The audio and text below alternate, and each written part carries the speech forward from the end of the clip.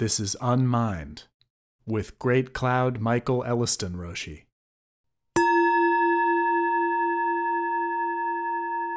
These next two segments, number 132 and 133 in the sequence, repeat a subject that we took up in number 113 and 114, namely the Buddha nature versus human nature, some of the samenesses and differences between what we refer to as human nature and what in Zen we refer to as our original nature or Buddha nature. Buddha meaning awakened one. Please bear with the repetition. There is new material here as well, and much of what is to be said about the place of Zen in America bears repetition. Human nature versus Buddha nature, number 2. Buddha versus human. Which of these comes first? Which is more primordial? Both are just labels. As promised in the last segment of Unmind, we will continue examining the social or corporate expressions of human nature versus what we call Buddha nature, with an eye to those corporate entities growing out of Zen practice, such as the Atlanta Soto Zen Center and the Silent Thunder Order, as examples. Master Dogen mentions the constructions of humankind, indicating that they too are part and parcel of the nature and manifestation of Buddha Dharma. Quote, grass, trees, and lands which are embraced by this teaching together radiate a great light and endlessly expound the inconceivable profound Dharma. Grass, trees, and walls bring forth this teaching for all beings, common people as well as sages, and they, in accord, extend this Dharma for the sake of grass, trees, and walls.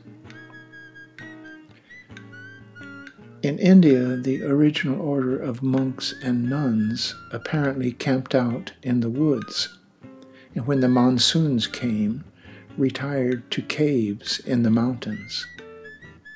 Eventually, patrons built dwellings for them, the first walls to house the followers of Buddha's teachings. Somewhere I came across a saying, something to the effect that, when a precious jewel appears in the world, not to worry, a container will appear to protect it. The precious jewel is the Buddha Dharma, and the container consists of the various temples, practice centers, and monasteries that have been established to protect and preserve it. The Dharma opening verse that we typically chant at the beginning of a discourse says, the unsurpassed, profound, and wondrous Dharma is rarely met with even in 100,000 million kalpas. Now we can see and hear it, accept and maintain it. May we unfold the meaning of the Tathagata's truth. Assuming we can, quote, see and hear the Dharma, it becomes our charge to, quote, accept and maintain it. In the context of modern society, this means not only providing the physical plant, the walls within which followers are invited to practice, but also providing the corporate structure that will enable others to maintain the program of promulgating Dharma teachings and propagating the direct practice of meditation through their financial and in-kind donations. For this reason and other related incentives, it becomes necessary to establish a 501c3 not-for-profit corporation in order to maintain Zen practice interfacing with other governmental corporate entities. but some caveats are in order when doing so in the furtherance of Zen, in light of its skepticism regarding the constructed self. Where Zen calls into question the reification of even the human entity or being, and its extension to the concept of a self, the soul of theism or Atman of Hinduism, the reification of a corporate entity is seen as equally or even more suspect. ASCC was incorporated in 1977 to facilitate the mission of meeting the public demand for what we refer to as genuine Zen practice, in particular, its uniquely simple and direct meditation.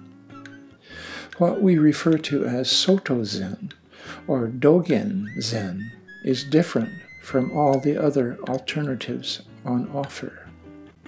Just as what Buddhism teaches as its worldview is starkly different from the various religions and ideologies dominant in our culture.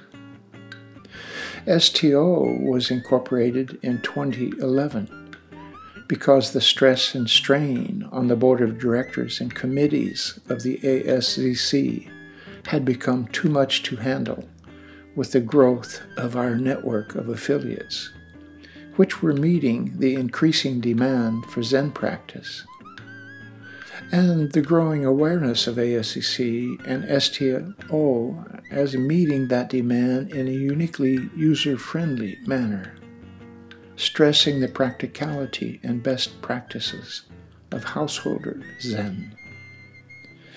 But we should not be confused as to the reality or unreality of the corporate entities we have, quote, established. They are no more real than any other corporate entity, though we may feel that their existence as such is much more necessary and based on real human need.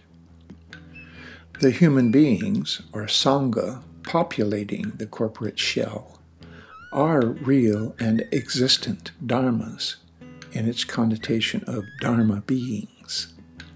The corporation is real enough in that it can interact with other corporate entities, but is essentially a real but non-existent dharma being, a construct. In spite of the Citizens United ruling of the Supreme Court, corporations are demonstrably not persons and should not have the rights accorded to human beings, in my humble opinion. All beings are capable of doing harm. Corporate entities may survive their human components and thus become capable of extending the harm or good they do to future generations. Real persons, fortunately or unfortunately, your call, pass away eventually. But the harm they do often lives after them. Thank you, Mark Antony. Sometimes through the corporations they formed during their lifetime. There is a rather useful trope to apply to your personal relationship to the corporate entity that represents the community of fellow practitioners of Zen. These are some issues that have come up from time to time, phrased in the format of if-then. If you find yourself obsessing over the well-being of the ASCC or STO or your local affiliate center, including the management and succession of their leadership, then you may be getting distracted from your own personal practice, which may be much more difficult to deal with and less gratifying than engaging the social fray. If you feel underappreciated for your efforts on behalf of the organization, then a couple of reminders. 1, welcome to the club. too, remember that we support the organizations because they support the practice of Zen. And in Zen, there is no self and no other than self, close quote. Our actions are neither entirely selfish nor entirely unselfish when it comes to Zen. Or you could argue that they are both selfish and unselfish. If you are engaging in certain activities and feel that you are making sacrifices for the sake of someone else in the Sangha, including myself, then please stop.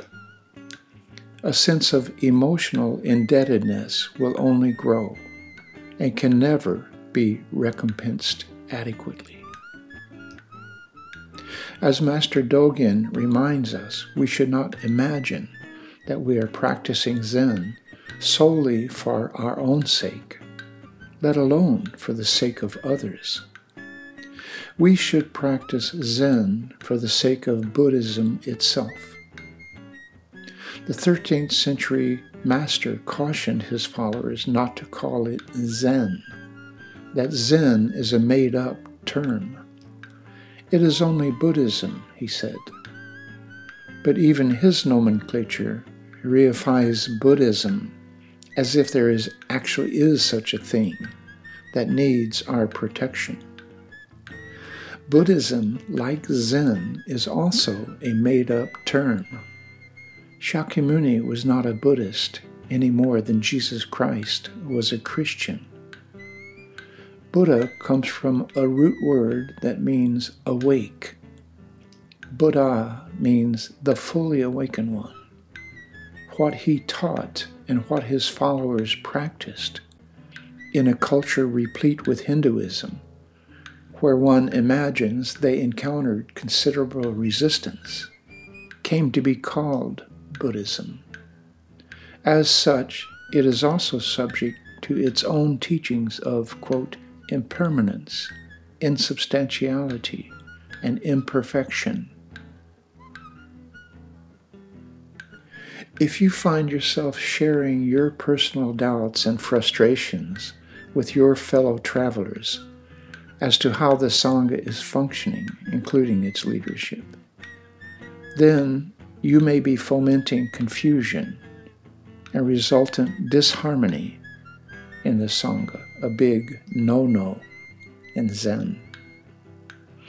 As the story goes, one of Siddhartha Gautama's cohort of cousins, named Devadatta, was jealous of Shakyamuni's revered status, including the lavish support he received from patrons, and repeatedly attempted to have Buddha assassinated. Yet Buddha predicted that Devadatta would eventually realize Buddhahood. If such transgressions against the cohesion of the corporate order of monks and nuns in those times could be regarded by Buddha as a kind of trial and error, coming-of-age saga, if over several lifetimes, we may be forgiven for the more minor errors in judgment that we may reasonably be expected to make in our efforts at community practice, and any resultant behaviors that may have unintended consequences. In any case, it does not pay to overthink these considerations, certainly not to make them the focus of our personal practice. A monk complained that when sitting in Zazen, the rain was dripping on him from leaks in the roof. The master told him to move down. Why spend a lot of time patching and repairing an old temple building when you should be about the business of your own awakening to Buddha's insight? It is even more likely today that we will become enamored of the corporate entity and all its trappings, and lose sight of what brought us to Zen in the first place. The only thing that will accompany us when we go to our grave is our deeds.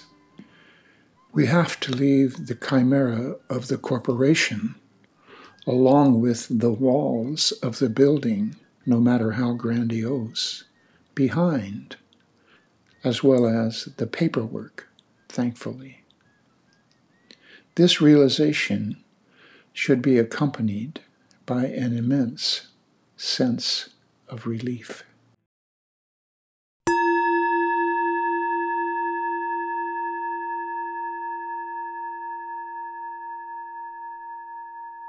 Unmind is a production of the Atlanta Soto Zen Center in Atlanta, Georgia, and the Silent Thunder Order. Find us on the web at aszc.org. You can support these teachings by PayPal to donate at storder.org. Gasho.